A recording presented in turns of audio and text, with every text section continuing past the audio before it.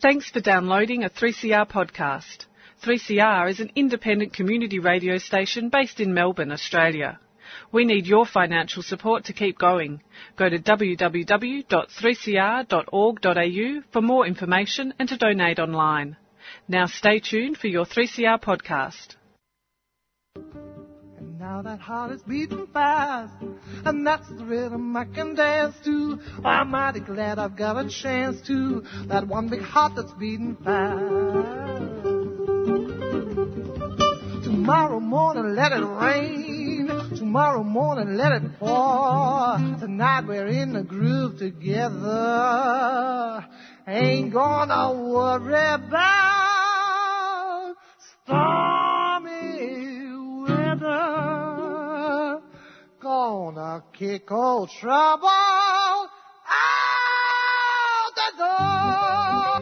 Beat out old trouble and drum. Beat out old trouble and drum. Beat out old trouble and drum. Welcome to Radical Australia. That's right. Now, those of you who may have recognised that singer, and I am sure Dale knew who that was. Yes. Who was that, Dale? That was Margaret Roadnight. Well, you know, she had just had her 75th birthday, and she had a gig happy birthday. and she had a gig down in Brunswick somewhere. Oh, lovely. I think it was on Sunday, or maybe it's this Sunday. I'm not sure. Oh, happy birthday. Yeah, which is good. She was a fantastic guest here on Radical Australia. Yeah. Now, look, we've had a late cancellation, very late. This is what happens when you run a live show, isn't that correct? It is indeed. Now, we had two options. Mm-hmm. We could have done a boring repeat. Well, they're not boring because the interviews are the chats are quite interesting, I reckon. I reckon they're interviews. They're not chats. I don't do chats. Well, every time someone comes in, you say, I don't do interviews. We just have a conversation. Exactly. That's to lull them into a false sense of security. Dale, you know that. It's to lull them into a false sense of security. Now, first of all, I'd like to thank all those people who donated to the Radiothon for Radical Australia. We've nearly reached our total. I'm not exactly sure. So if somebody's listening out there in the office, maybe they could run in with the figures, but we are looking for about another $100. I'd like to thank Jessica personally, who rang in last week and donated $100. Jessica from Montague. Thank you very much. Thank you very much, Jessica. Now, so if you do want to donate any time during the program, you can just ring 039 419 8377. Now, we had a number of options, Dale. We could have got you to speak, but you've spoken. You could have got me to speak, but I've spoken. Well, we've never actually interviewed you, but you seem resistant to the idea somewhat. Not really. I will be interviewed, I think, soon, because I'm feeling, these mortal urges. You know these things? I'd love to, facilitate that some way. Well, maybe you could do the interview, Dale. Well, perhaps. I mean, who else knows me better? You've been locked up with me in a room for many weeks, years to be exact. Oh, and loving it. Yeah. Well, that's what I like about you. You're such a good liar. No, really, we've never had a crossword, Dale and I. It's been an extraordinary partnership. We're on the same side. Of course we are. Now, what we're going to do today, as I spoke, now we've got Jane's on the front desk. Now, Jane's a 3CR stalwart. Now, we are running out of guests, and if we run out of guests, we're going to pull the plug on this program. And I'd like to talk about the reason we set up Radical Australia about 5 years ago. There was, Gary Foley and myself. Now, the idea of Radical Australia was we believed, well, Gary and I are both long in the tooth, and we're going out the back door, and we've seen many, many, many, many, many, many fellow activists go out the back door. And it's quite extraordinary when you go to their funerals how little record they've left of all the work and the activity and the things they've done in their life. And the idea of Radical Australia wasn't just to interview somebody, it was actually to give our listeners a little bit of courage to take up that baton and not let it fall to the ground. That anybody can be an activist, and that activists come from many, many fields of human endeavour and from many, experiences, both bad and good. And the thing about all the guests we've interviewed over the years is that, as you've noticed, it's a wide variety of people, but they're all keenly interested in changing, improving the human condition. Now, what we're going to do today is we're going to encourage you, that's right, little you, because we're not interested in interviewing Mr. Shorten or Mr. Turnbull or Mr. Lowy or, Ms. Reinhardt, you name him. I have no interest. Or that big fella, what's his name, the one with all the ads at the minute who owes all these workers money? No. I've forgotten his name. He used to be in some party and, yeah, but he's now trying to rehabilitate himself by polluting the skyline. Yeah. We're not interested in that. But we're interested in people like you. Now, you listen to Radical Australia for a reason, because you're interested in what people have experienced and what they have to say. So we'd like to interview you. Not now, not today. It's too late, isn't it? Too late. But if you ring Jane now, and it doesn't cost you anything except a phone cost or local phone call, and if you've got a plan, it doesn't really matter. You can make as many as you like as long as you pay for the plan. Isn't that right? Isn't that the way they do Something it these like days? that, yeah. Yeah. So if you ring 9-419-8377 and say, look, I think I've had a reasonably interesting life. I'd like to share my life with the listeners. You don't have to be 90 or 97 or 82. You can be 22. Because some 22-year-olds have had an interesting, exciting life compared to old people like me. You see Dale over there? I'm looking at Dale. She's had an extraordinarily, how will we put it, varied life? Interesting life? Well, a life. A life. You've had a life. Well, I think that's how life is a complicated thing, and nothing can be boiled down into a single soundbite. That's right. Yeah, you've had a life, which is extraordinary. We've had some extraordinary interviews with people nobody knows anything about who've done amazing things at a local level. We're not looking at people who've sat in the barricade and taken a bullet in the head. They're dead usually, and there's no point interviewing them. But we are looking at, people who've done the hard yards, done the groundwork, done the grass, what do you call it, grass work? Grassroots. Grassroots, thank you, yeah. Well, look, if I can just add something, Yeah. I think Radical Australia is also a bit of an antidote to the way the mainstream represents political activists. The mainstream represents people who are active politically in their community as in a really negative light, as the great unwashed, as just rat bags. And Australians are really encouraged to look at being political as, just for rat bags. Yeah. And the thing is, the people who are on the ground actually trying to work for their community are people who are passionate about whatever cause it is because of the things that have happened in their lives. And it puts a human face, the real human face, to those activists. And it's the antidote to how the mainstream presents someone who's active in their community. And I think it's quite important that people see and hear the real story of what's going on, what leads people to get active in their community, to consider themselves part of a community, and to consider that community worth working towards a better goal. And so, Radical Australia, it is a great record of that work, but also it does put it's the real face of activism, not the face that the mainstream media would have you believe. Yeah, you're quite right. Look, I've been working for 43 years. I've never had a break. I've been working 60 hours a week. This is my medical practice. Average 50, 60, 70 hours a week. And I just every time somebody tells me when I'm out at a protest or involved in something or taking up an issue or trying to improve people's lives on a social or community level, and somebody says, get a job, I feel like strangling them. And I'm going to do that sooner or later. I'm sure I'm going to. Get a job. And that's what they think about. Political activists, they think of it as if we're talking about community activists, social activists, cultural activists, political activists, not just straight political activists. Obviously, activism comes in many ways. So I'm just sick of people, as you said, Dale, you raised an exceptionally important point, thinking that all people who are agitating for change are somehow brain dead or unworthy of actually being heard.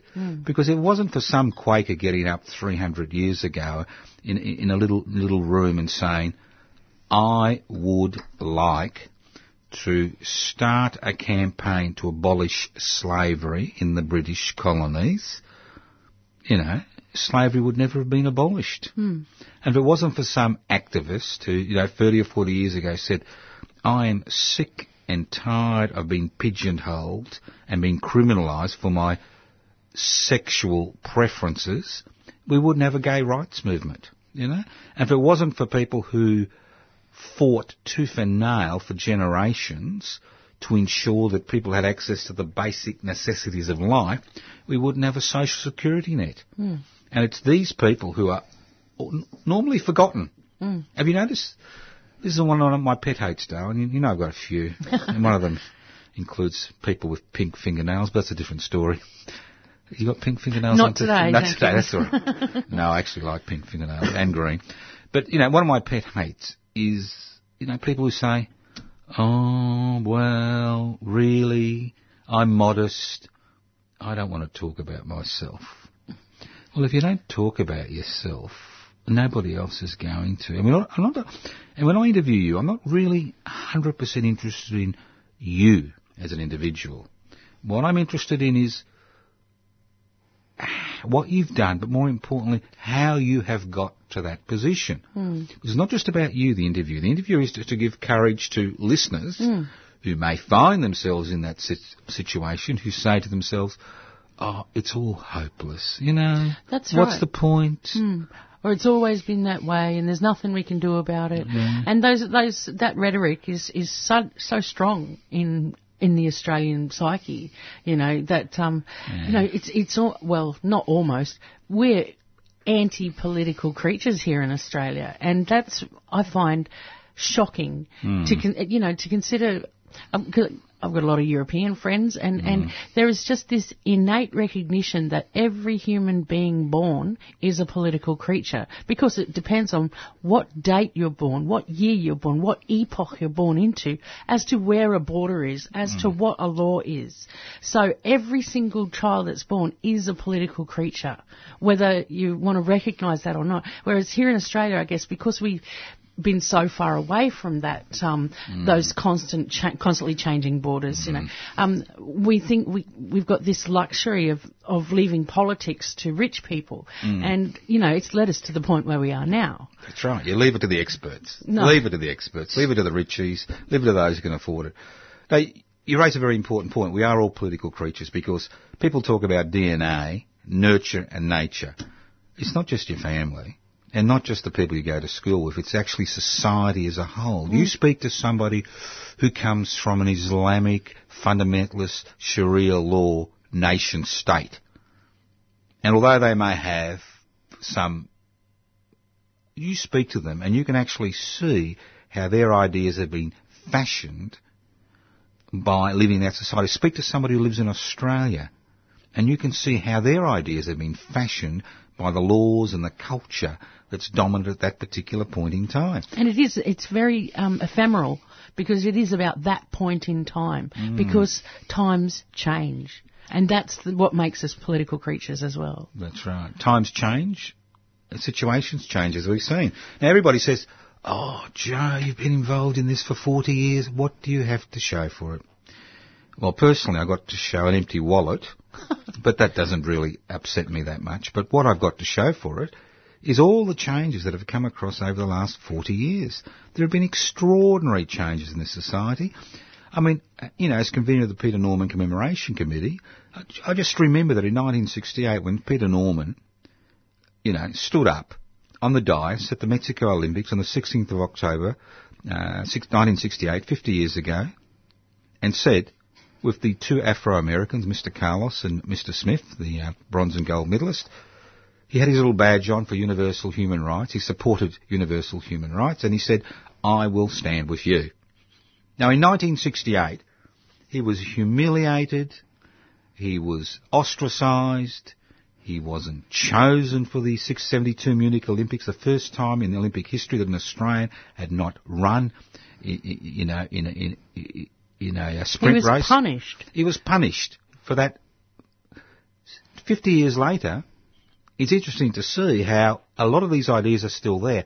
But the difference is today there are people who fight back against those ideas, whether it's people who protest against ultra-nationalists and ultra-rightists, fly the flag and talk about racial purity, or whether it's people who stand up for other people because of their differences as far as their sexual preferences or gender or race or colour is. I mean, it's a different society, so there have been changes. Economically, we've gone backwards. I agree. I mean, 40 years ago, I believe that things were a lot better economically, but I think in other degrees we've gone forwards. Now, unfortunately, Dale, the lights have not actually come on. I saw one, but... but it could have been somebody, donating to the radio phone. But we actually want you, and this false modesty is crap.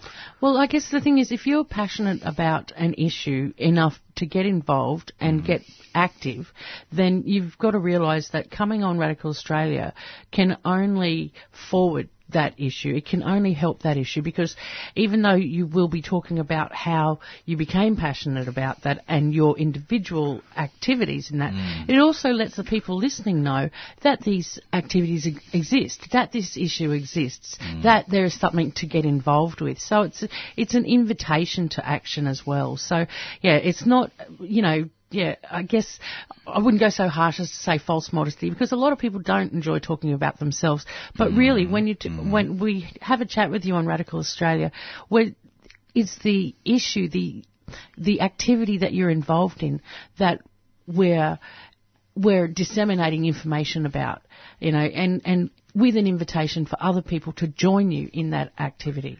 Yeah, no, that's a big part of it. We're not going to ask you about your sexual preferences and whether you like to stand upside down. And that's one of the things I say to people before they come on air. We talk about you, but if there's anything you don't want to talk about, you just say, I don't want to talk about that. That's right. And we won't touch it. It's not an expose. No. It's a conversation to encourage people to get active. And, we've had a little bit of feedback, and I've heard people say that, they've been to rallies after hearing nice people on Radical Australia talking, like especially some of our elderly activists.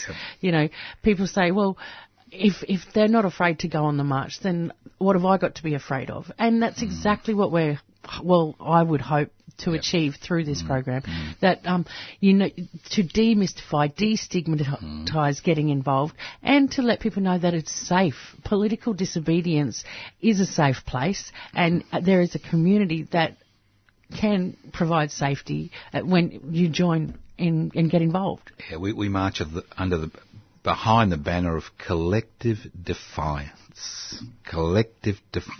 to mainstream ideology and opinions. Now, you may be you may actually know somebody who's interesting who would want to maybe come on Radical Australia. Just give us their name and phone number and we'll give them a ring, give them a bit of a surprise and see if they're interested, because, you may think you're not worthy, and obviously you are worthy, but you may know somebody's worthy. And we're not into political correctness. I'm not here to say that, this and that.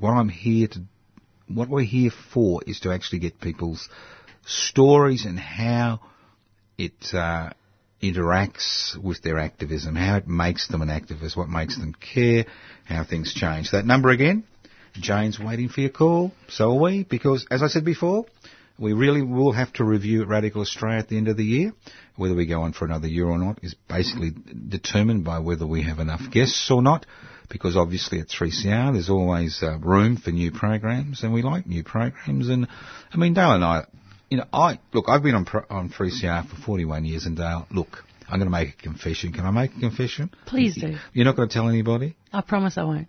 Now, I reckon Radical Australia is personally my best program on 3CR, because it gives me the opportunity to actually use my experience over the years to ask the questions that are needed to give us into an insight into the individual who comes into the studio. It doesn't matter if they're a well-known activist or whether nobody's ever heard of them. And I think it is a... and the other thing is, apart from conversations on radio, I think it's Radio National, ABC, there's really no other program on air, on radio, that I know of, and I stand to be corrected, where you interview somebody for an hour. And even on Conversations, they have ads. We have no music, we have no ads. We just continue the interview for the whole 55 minutes, which gives us a chance to understand the individual involved. Now, that number again is 94198377. Now, Dale, can I ask you another question? You certainly can. Now, am I as evil as people think I am? Not at all. Your bark is worse than your bite. Well, I'm very pleasant to people. Well, really. That's right, and that's the thing, you're gentle in how you treat people, but also, you have enough force to be reckoned with as well. So, don't be scared of Joe. No. And you're here to put me in order. Well, that's the thing. I'll be the black bloc if necessary. Yeah, I'll stand between. I'll pull him up if he gets a little bit too aggressive. But it very rarely happens. Well, we don't get aggressive. I'm not here to change your politics. No, not at all. I may disagree wholeheartedly with your political analysis, your ideological bent, your religious persuasion or non-religious persuasion. I may find it offensive, but I'm not interested in that.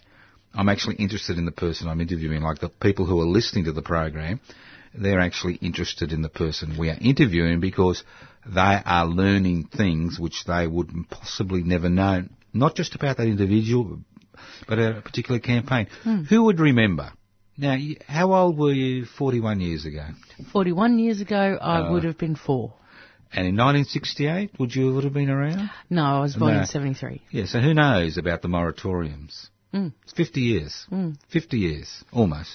I remember when I was a teenager reading in one of the books in my library at school. It was a book called Being Black or Living Black. I'm sorry if I can't remember the exact title. But I remember being shocked when I read that in 1971 the last Aboriginal woman was allowed out of the confines, That's right. The men and women were separated. That's right. So that they didn't breed. That's right. And I thought that was just 2 years before I was born. And I was shocked and disgusted to hear that, or to read that. And it just sort of, this, like as you say, times do change. And, the fights is so important to continue with, and that's why we need to hear, we need people to hear your stories of the things that have happened in your life that have led you to action, because that's how we get passionate about a cause. It's the things that happen to us. Like the chap we had on about, he usually does the jazz program of a weekend, but he's also a Vietnam vet's sort of activist, and because of the things that had happened in his life, during that time. And, so it's the things that happen to us. That's why it's such a biographical program. It's what we go through that leads us, that makes us passionate about particular causes. So that's why we need to make it biographical. But at the same time, I hope the listeners do understand that, the people we're trying to invite to come on understand that while it's biographical, it's very much about your cause, and it can very much further your cause and invite people to get involved in your cause. Well, I've got 3. Look, I may as well open up. Keep ringing, 94198377. We want you. We want to interview you. We don't care if we've never heard of you. You are important. No, you're interesting. Yeah. You may not be important. Well, you're important to us. You're important to us, but you're interesting. I'll give you 3 examples of things that have shaped my thinking over the years. In 1971, I lived on a small agricultural block outside Archerfield Airport in Brisbane. Now, in 71, I would have been 19. And I was working in the farm, hoeing away, getting rid of the weeds around the strawberries, or could have been capsicums or tomatoes. And I see this convoy of police cars one after another, drive up to the airport, which is about 500 metres away from where I'm working. So I decided to investigate. Remember, this is at the height of the anti-apartheid struggle, and the Springboks, which was an all-white South African rugby, I think it's a rugby union team, was coming to Australia to play, and the Conservative McMahon government supported the Springboks coming. Well, there was an active movement against the apartheid and against the Springboks playing. I remember I walked up, and I got there, and there was this long driveway, which I was familiar with, up to the control tower in this regional airport outside Brisbane, Archfield Airport, which is still functioning today. And there must have been about 400 police, 200 on either side, lining right down to the gate. It was about 600, 700 metres long. So me being a stupid 19-year-old in my thongs, as you would wear in Queensland, and my shorts and no shirt and long flowing hair, I was a sex symbol in those days, Dale. Well, not actually. Oh, I can just imagine. I can see it, Joe. Yeah, I can see. I'm walking down between all these coppers, right? Because I'd worked out that the bastards were not going to be brought in at Brisbane Airport where the protests were. They were going to be flown into Archerfield Airport. There's every chance my dad was one of those coppers. I wouldn't be surprised, because they brought them in from the country. And I walked up that pathway, right up to the senior captain or whatever he was, and he said, "What are you doing here?" And I said, "I'm here to protest." I said, "I'm here to actually be the voice of the people you're trying to exclude." And he said, "F off, or we'll arrest you." I said, "Well, look, there's 400 of you, there's one of me, you can do what you like." And that was that. So that was a very important experience for me. Another experience was in 1972. I was a third-year medical student, and I'd been placed for a placement at Woolston Psychiatric Hospital in Ipswich, near Ipswich. You remember Ipswich? Just before Ipswich, Woolston. And that was the place where they used to hide people away who had profound medical or psychiatric issues, and this has been going on for years. The back wards were controlled by, you won't believe this, by ex-SS officers who'd been recruited after the war, and they actually control the whole back wards. There was prostitution, people were forced into sexual acts, it was just horrendous. And you learnt about this when you were there, and there was not much you could do. But one thing that stuck in my mind is they used to group people in cages. You won't believe this. They used to group, this is 72, they used to group people in kind of wards, and then they'd have a cage so they get some sun, right? And we're taken for the usual tour, and this bloke says to me, digs me there and says, "You see that Aboriginal bloke over there?" He said, "That's Eddie Gilbert." And I said, "Who's Eddie Gilbert?" And he said, "Well, he bowled out Bradman." Now, Eddie Gilbert was a great Aboriginal bowler. But, and this is the extraordinary thing, he had been placed in a ward where there were people with syphilitic brain damage, right?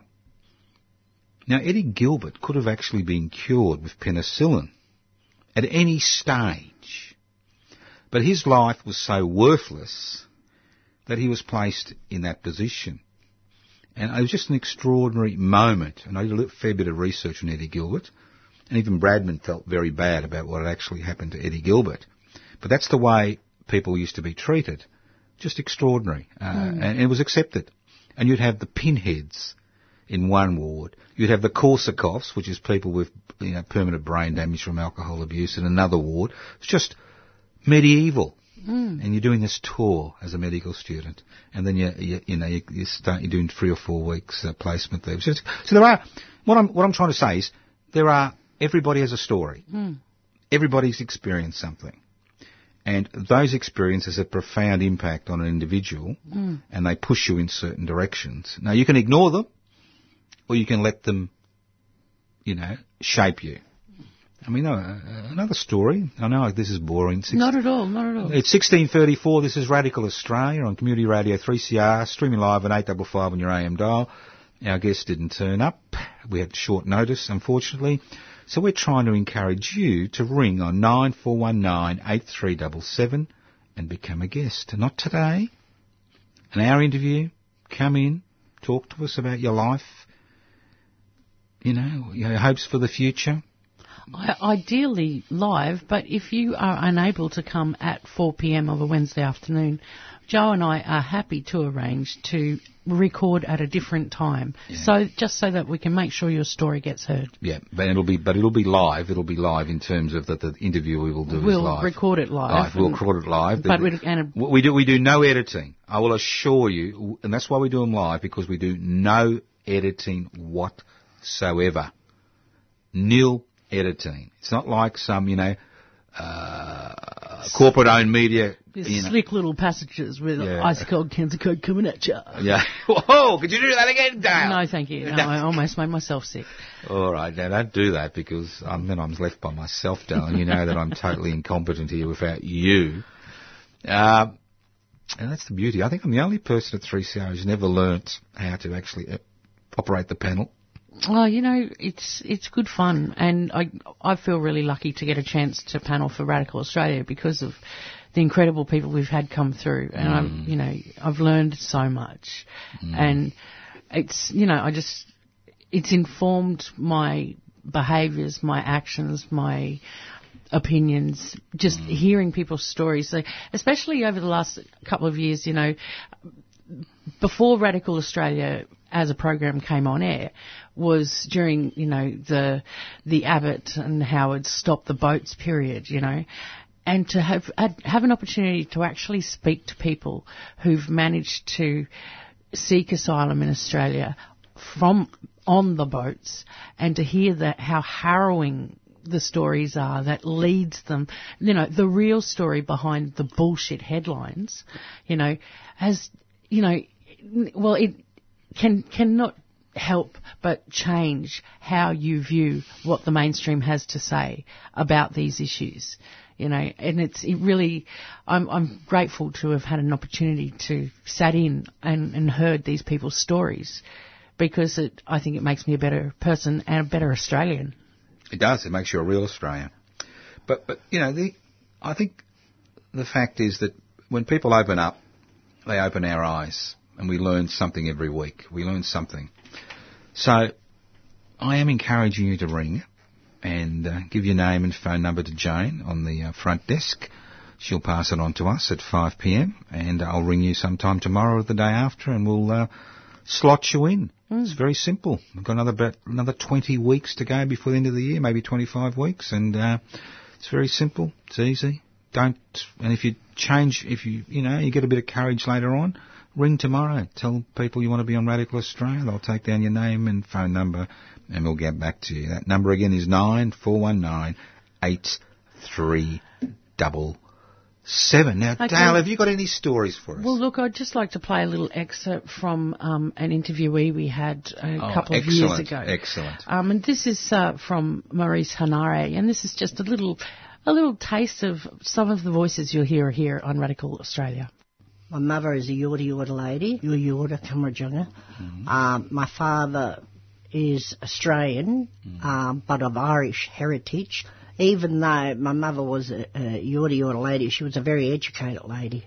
Picked on a lot and that at school. Another Koori lady, and Mum used to have to stand there and make acknowledgement of the Australian flag. And they wouldn't do it, and they wouldn't wear shoes, so they were always in trouble, those two. At the back of the Kananook, which was known as Freshwater Creek, it wasn't Kananook until the men come in and started dredging, then became dirty, slushy water, and that there were a lot of humpies around in those days at that part, and humpies also up at Mordialloc. Why were there humpies at that particular Because point? That's where they lived. Right, and this is in And Melbourne. that's why there's still mittens there and stuff like that. Right. So you had a lot of the Aboriginal people still living in a semi-traditional way. That's right, until they were told to move on, of course. We were treated very different. We were just told we were scatterbrains and no use, you going in to learn the piano, or no use you going to learn certain things, to be in a choir and that, because you just wouldn't understand anyway. We got called snotty-nosed kids and had our hair cut off because lice were going around in those days. But I noticed mostly the children that had hair cut were the Koori kids. Well, I was torn between religions, I can tell you that. And like in my days, you were taught more about the damnation of everything, right. rather than the love of Christ. You would talk about horrible things, and the devil would get you. I can remember a book of a baby on a water lily leaf, and the little cupie baby had no clothes, and I got told I was an evil child, I was part of the devil's domain and all this and that, because I was filling it in, colouring it in with lead pencil. I got a caning over that. I remember that caning, very bad. Amongst each other, we never denied our culture. It was really important to us. And even speaking the tongue, a lot of people spoke the tongue. I couldn't even pronounce the words properly myself, but tried, yeah. So they didn't speak language at that stage? Yes, yeah. Right. And a lot, you weren't allowed to, of course, but yeah, a lot of them did. If they were amongst themselves, yes.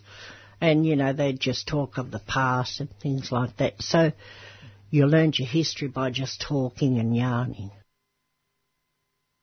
I remember the fact of Aboriginals being able to vote, which was, I think, February sometime, 1967. I remember doing a march from Aboriginal Health Centre at Fitzroy Street, going up to Parliament House. I was there.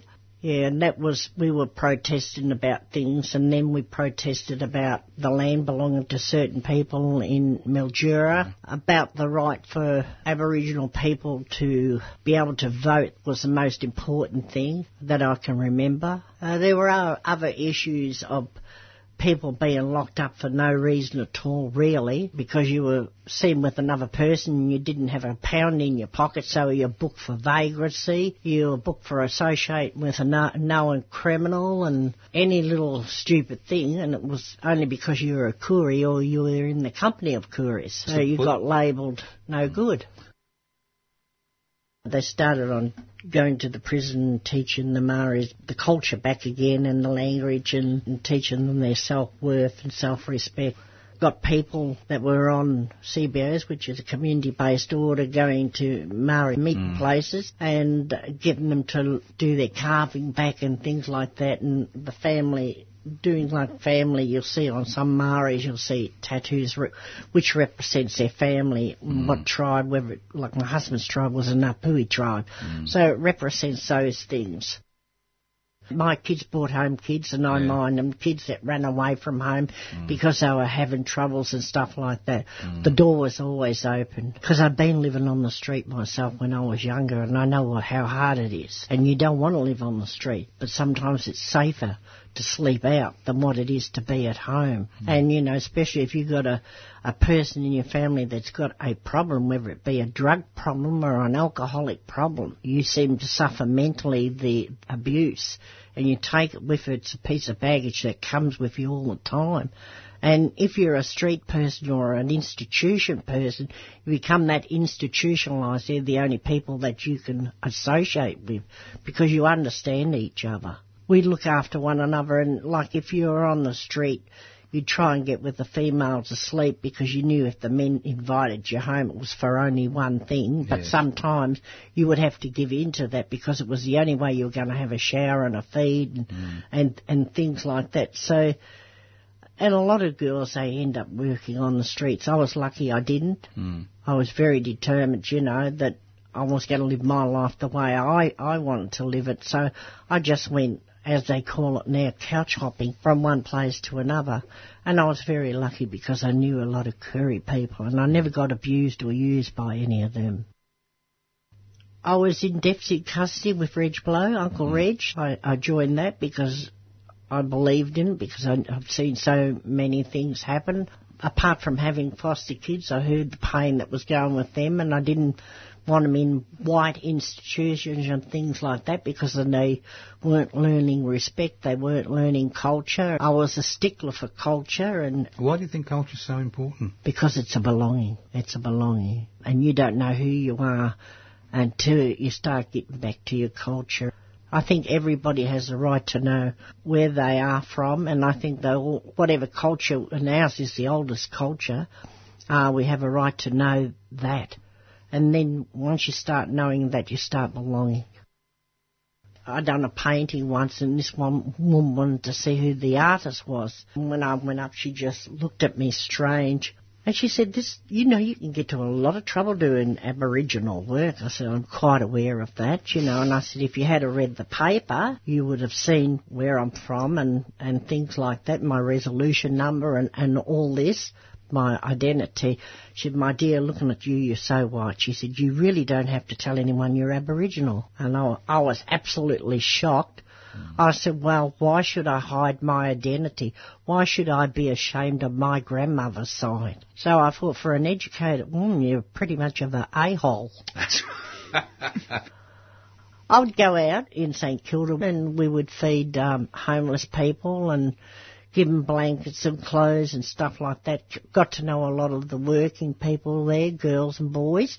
And then half the time, if they were really, really young, I'd take them home. Institutions started gradually closing down at that time. A lot of the kids that were very, very young, I would take them home because I knew that they would be put into Turana. Some of them because they were a little bit autistic or something like that in those days. They were put in Royal Park Receiving Depot or Mont Park, which I don't know if anybody knows, are mental institutions. Yes, and Larundel. And yes, yeah.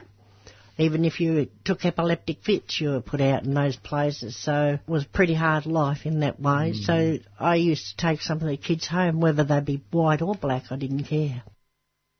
Do you think things are actually getting worse or better? Well, that's because the government's closing everything down. It's all money, money, money, money. They're not worried about people. I mean, on the peninsula, there's a Navy base that's been empty for 20-odd years that I know of. I went to a Member of Parliament and spoke to her about it, and I said, why can't we, instead of breaking up families, why can we not put these families that are drug addicts out there, start educating them, keep the families together so they're working together, kids are not being pulled away from their families. And she said she would bring it up at Parliament. Nothing's ever happened. It's still there. It's still empty. I mean, they've got everything there, all the facilities. People shouldn't have to be living on the street. They should be in something like that. In Sydney, the council, you go to the council and you say, right, I'm homeless. Can you give me an address of where I can sleep? Buildings that are going to be pulled down, they have it written down and they give them that address. They can stay there until, it's time for someone to build on that land. Why can't they do that here? You don't have to go overseas. It's right here. Get out 1:30, 2 o'clock in the morning and just go into the city and look in the doorways and you'll see it.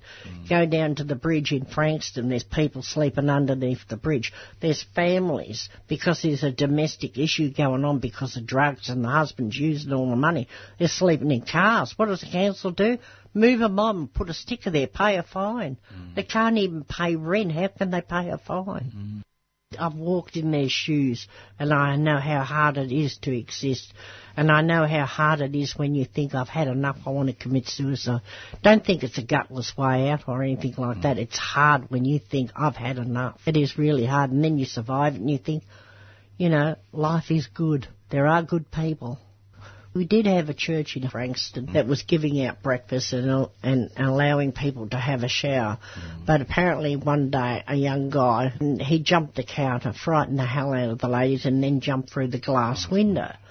So they took a few days off, and then they decided, that they couldn't handle it. It was too violent and all this and that. So they closed it down, so those people had nowhere to go. And then right next to it is the football ground. Now, a lot of men were sleeping there. They weren't making any trouble. They weren't drinking, and always cleaned up after themselves. What happened, the police found out they were sleeping there, so they went down and started locking them up and harassing them. What I can see and what I've heard from people, kids as well as adults, nothing is really changed. We seem to be going backwards. Don't give people money. I'll take you for a meal. That's what I say when they ask me for money. I'll take you for a meal, anywhere you want to go. Don't judge people by what you see. Don't believe what you read in papers because they want to make money. Just go by your heart, have a look outside 1 o'clock in the morning, make it your business to see, and you'll find that there's people out there that are totally lost. And if you can, help them. Well, did you notice, Dale, that how polite, pleasant I was and how I kept to the background? Yes. And it was all about the person we're interviewing, not about you, or more importantly, about me. And that's the key to a good interview. And also, Maurice is a great example of someone who's compelled to be active in her community through her experiences. And that's why that's why it's so biographical, because the mainstream would have people believe that the great unwashed are just a bunch of ratbags who are egomaniacs. It's not the case. These are some of the most selfless people that you'll find, people with the very least of resources doing the most they can for their community. Well, that's right, and that's what we're interested in. We're interested in people. You don't have to be. The other thing is, you don't have to be old to have gone through experiences that you could communicate and that are life-changing for other people as well as for yourself. You don't have to be 96 and have gone through the trenches and been in World War II, in World War I and the Boer War to be on Radical Australia. I mean, you could be. I think our youngest person was 19, and they had an extraordinary life. You know, they were expelled from kindergarten. Great beginning, you know. Expelled at 4 from kindergarten. So, you know, they were quite interesting. But what I'm saying is, you don't have to be elderly. You don't have to have gone, you know, every barricade, every protest. It just maybe there is one particular thing that really has, you know, defines you, and we're quite happy to talk about it. Now, that number again, 94198377. We will be reassessing the whole program at the end of the year. We would like to continue the program, but again, if there's no interest in terms of guests, well, we will have to reassess the whole nature of the program, which I think will be a pity. This is a 3CR program. It's not an affiliate program. It's an hour which is set aside by the Community Radio Federation for us to interview people who have been active in their lives, who may have succeeded, who may have failed. It doesn't really matter. It's about trying. And your experiences do resonate with other people's experience. So when you come along and talk, you're talking about what you've gone through, but those very experiences are the things that are going to resonate with other people's experiences, and it's going to create that idea of community. It's going to create that bond, that invitation to get involved as well. Could you ask me about my hero?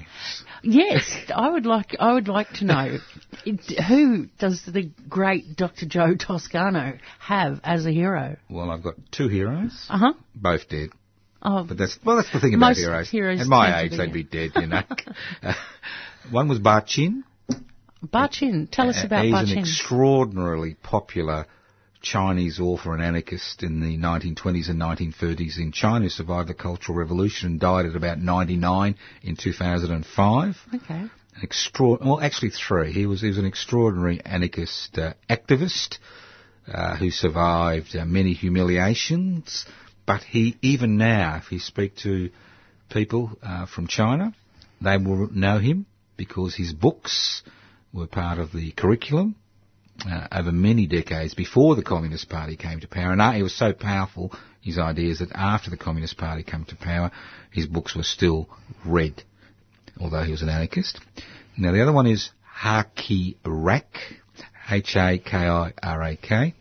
He was an extraordinary Korean anarchist who was involved, people would call him a terrorist, obviously. He was involved in the struggle against the Japanese invasion of Korea and the humiliations and depravity of the Japanese imperial forces, in Korea. And he was basically a bomber. He was a saboteur. If you go to Korea, South Korea, at the National liberation, at the National Independence Museum, which isn't actually in Seoul but further inland, there are 25 statues. 4 of them are devoted to anarchists who actually were involved in the resistance against the Japanese, and I can assure you they're the only statues to anarchists anywhere in the world. Mm. And I met him initially in 1986 when he came to Melbourne as our guest for the anarchist centenary celebrations in 1986. And my late wife, Ellen Jose, and myself, we went back to Korea in 1994 as the guests of the Anarchist Federation, the Korean Anarchist Federation. And even then, he was a professor of philosophy at Seoul University, a cranky old man with a stick. And I remember him, we went all over Korea and doing lectures and things. And he'd get on a train, he'd wave his stick, people would recognise who he was, and you get a seat immediately. That's the last thing. And he also made very good plum wine. I remember that. And the last one was an Australian, his good old Senator Georges, who you may have remembered was a senator for Queensland. And I remember when demonstrations were illegal under the Bjelke-Petersen regime. Yes. A crowd of 3 was considered to be an illegal gathering. As a teenager, we couldn't go to the cinema together. Like we couldn't meet outside the cinema. Yeah. We had to meet inside the cinema because if we met outside, it was deemed an illegal gathering. That's right. And poor old Senator George was about 5'2", fat, rotund. I was a Greek heritage. And I remember he'd stand side by side with us demonstrators in the 1970s, and the cops would make a beeline for him. This is a senator, remember? A federal senator, beat the shit out of him, throw him in the paddy van, and next week or the week after, he'd be back on the front lines. Great man. And he died recently. He died a few years ago.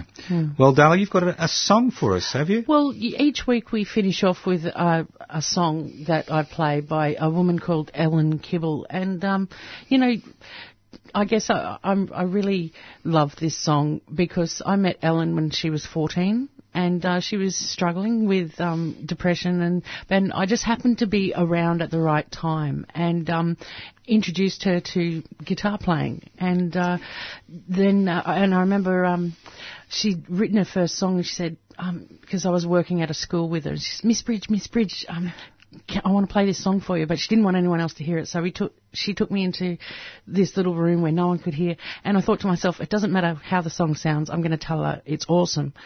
And she started playing and singing, and I just started crying. It was the most beautiful thing I'd ever heard. And a couple of years later, she ended up in Melbourne, and I was lucky enough to get her on my program. So each week, I finish off a show with a song by her. And, so we're going to say goodbye now and invite you to ring up 9419-8377 and come on the show as a guest. But here's Ellen Kibble. We'll talk to you next week.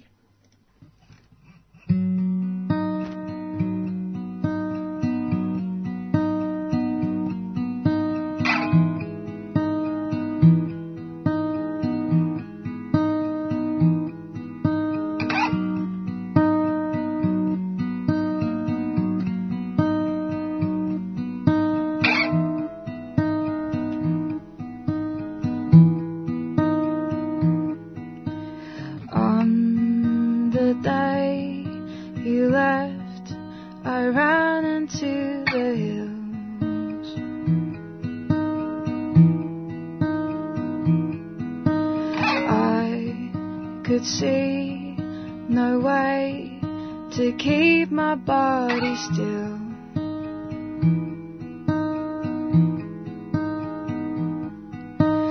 When you heard the call, you left me on my own.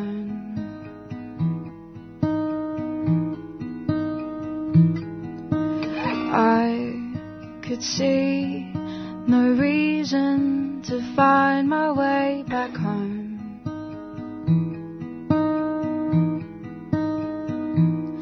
And the woodsman lives by the river in the valley,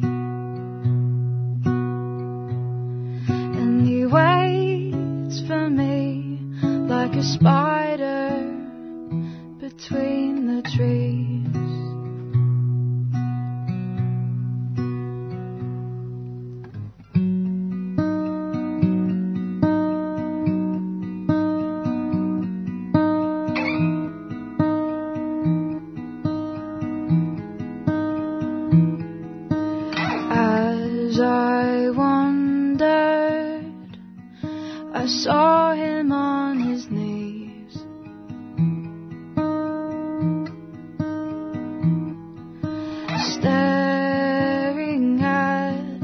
the bodies strung up in the trees.